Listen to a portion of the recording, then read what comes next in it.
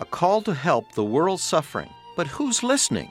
You're listening to ReachMD XM 157, the channel for medical professionals. Welcome to the Clinicians Roundtable. I'm your host, Dr. Maurice Pickard, and joining me today is Dr. Michael Polifka. Dr. Polifka is an internist and an emergency room specialist who has practiced in New England and now has just returned from Ghana, where he was the chief medical officer of Project Hope's mission there. Thank you very much for joining us. I'm very glad to be back. Could you tell me, how did you get involved with Project Hope? About 3 years ago, I had decided to segue out of primary care internal medicine and to take a much more, perhaps, global view about our patient base, and was interested in looking for third world volunteer opportunities.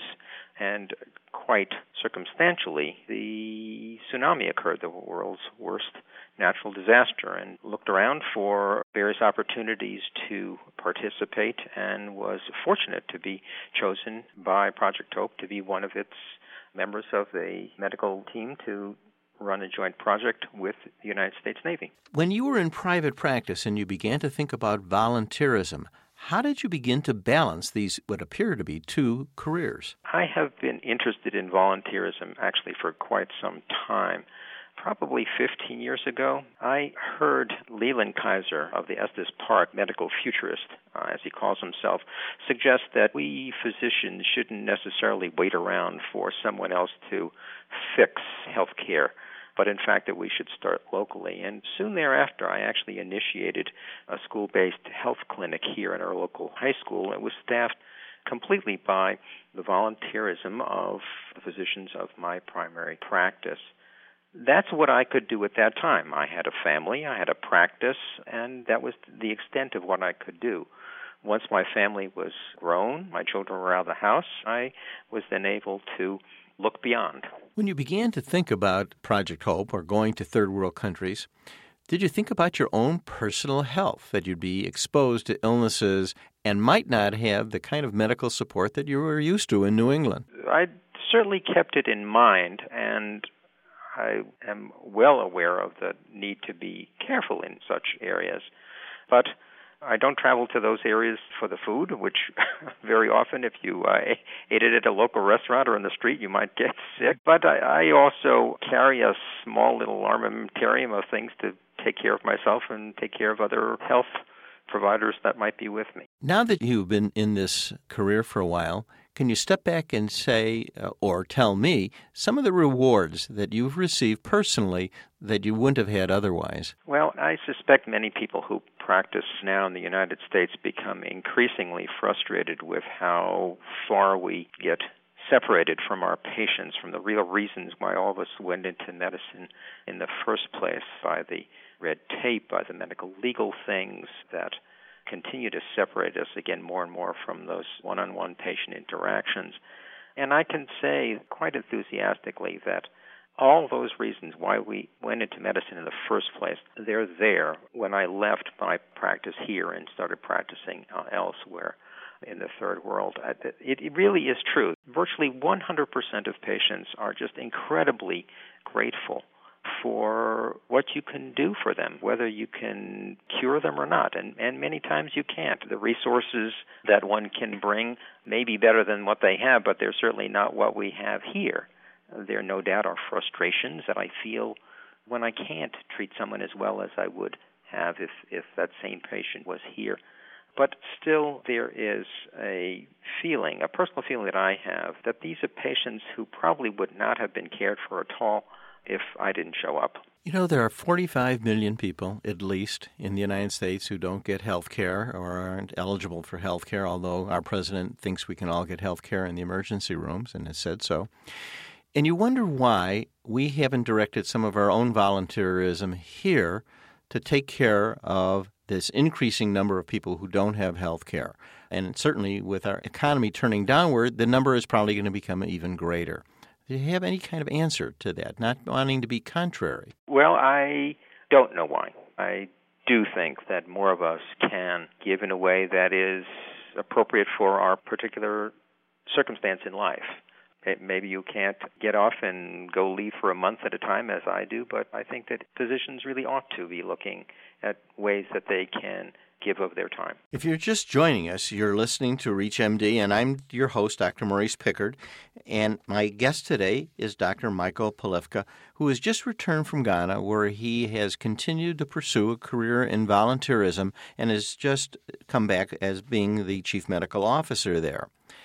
What would you say to American doctors who might be considering becoming a volunteer or becoming involved in following a career course similar to yours? Should they be frightened by it? Can they get up to speed? Will they be overwhelmed by the kind of problems they'll face? And to be honest, that most of us have so much backup here in the United States. I think that, first of all, one needs to take on such a new position with as limited prior expectations as you possibly can.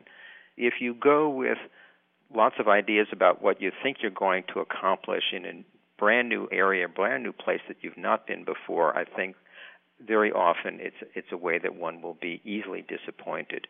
Going with an open mind is certainly much easier to be open to the kind of things that one will face when one is there, both personally as well as professionally. Certainly one needs to be flexible about working in a resource-poor area, whether it's here in the United States or whether it's abroad, and understanding that probably we all have the ability to do lots more than we think by taking small steps into patient areas, patient problems that we may not be familiar with.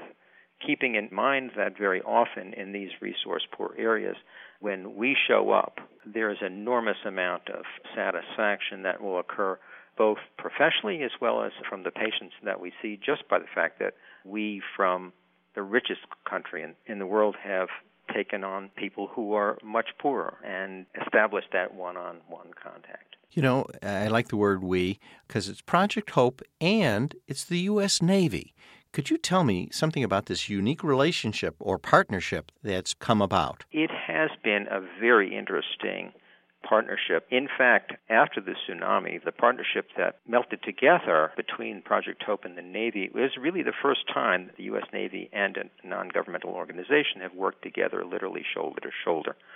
The United States Navy, which has these two very large hospital ships, which were really not being used at all, but unfortunately did not have medical professionals available because they were all being used in conflict areas around the world, not able to staff these. And so this joint relationship started when Project Hope was able to provide the medical volunteers to staff the physical facility, which in the physical form of the hospital ship that we were first on. This turned out to be just a win-win situation for both organizations and no doubt for the people professionally who were participating, myself included, being able to come away from that project, from that joint project, being able to say that I was, in fact, proud to be an American, the first time that I can remember that I was able to say that since the Kennedy space years. You know, it's interesting that how proud you were and how proud we are of our military. Many people don't realize that the Marines rely on the U.S. Navy for their health care. Corpsmen that serve in Iraq who support the Marines are Navy corpsmen, so you can see why the Navy might be short of medical personnel. I know that in your recent stay in Ghana, you went there mainly as an educator, and the phrase that I've seen written is train the trainer. Could you tell me what you did in the way of education when you were in Ghana? There were actually three portions to Project Hope participation in this. We had a group of nurse midwives who were teaching classes to their counterparts, both midwives as well as health promoters who were doing infant delivery in the rural countryside. They were, in fact, teaching them. They were teaching them classes on things that would be appropriate for them to know based upon the knowledge base that we have that they perhaps don't. We also had with us three nurses who were teaching their counterparts, likewise in nursing topics that were appropriate to them. It was then our hope that those people that were being trained would in fact then train others who were in the country after we left. This medical staff that went back into the countryside, did they have difficulty dealing with conflicts between the background or culture that most of the patients were coming from and what one would call Western medicine? I think that in general that was not an issue. Certainly, we need to keep in mind that the patients that are being seen, first of all, are very poor and often desperately ill. We, that is, we who go to these areas, we certainly need to be as educated and as sensitive as we can to local customs. But in general, patients are incredibly impressed that we, from the richest nation in the world, show up to care for them amongst the poorest in the world. Was there a problem as far as the local government? I know there's an elected president. They have a constitution since 1992. They've had certainly lots of problems through the years. This country was known, I think, as the Gold Coast for a long time, and certainly England had a presence, as I believe so did Denmark. But now they have a parliament, they have a system of justice. Did you get a lot of support from the local government in your mission? We certainly did. There was nothing but warm support from everyone that we met.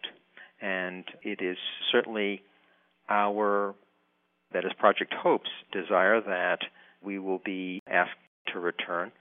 We heard very often from the staff that we worked with, when are we going to return?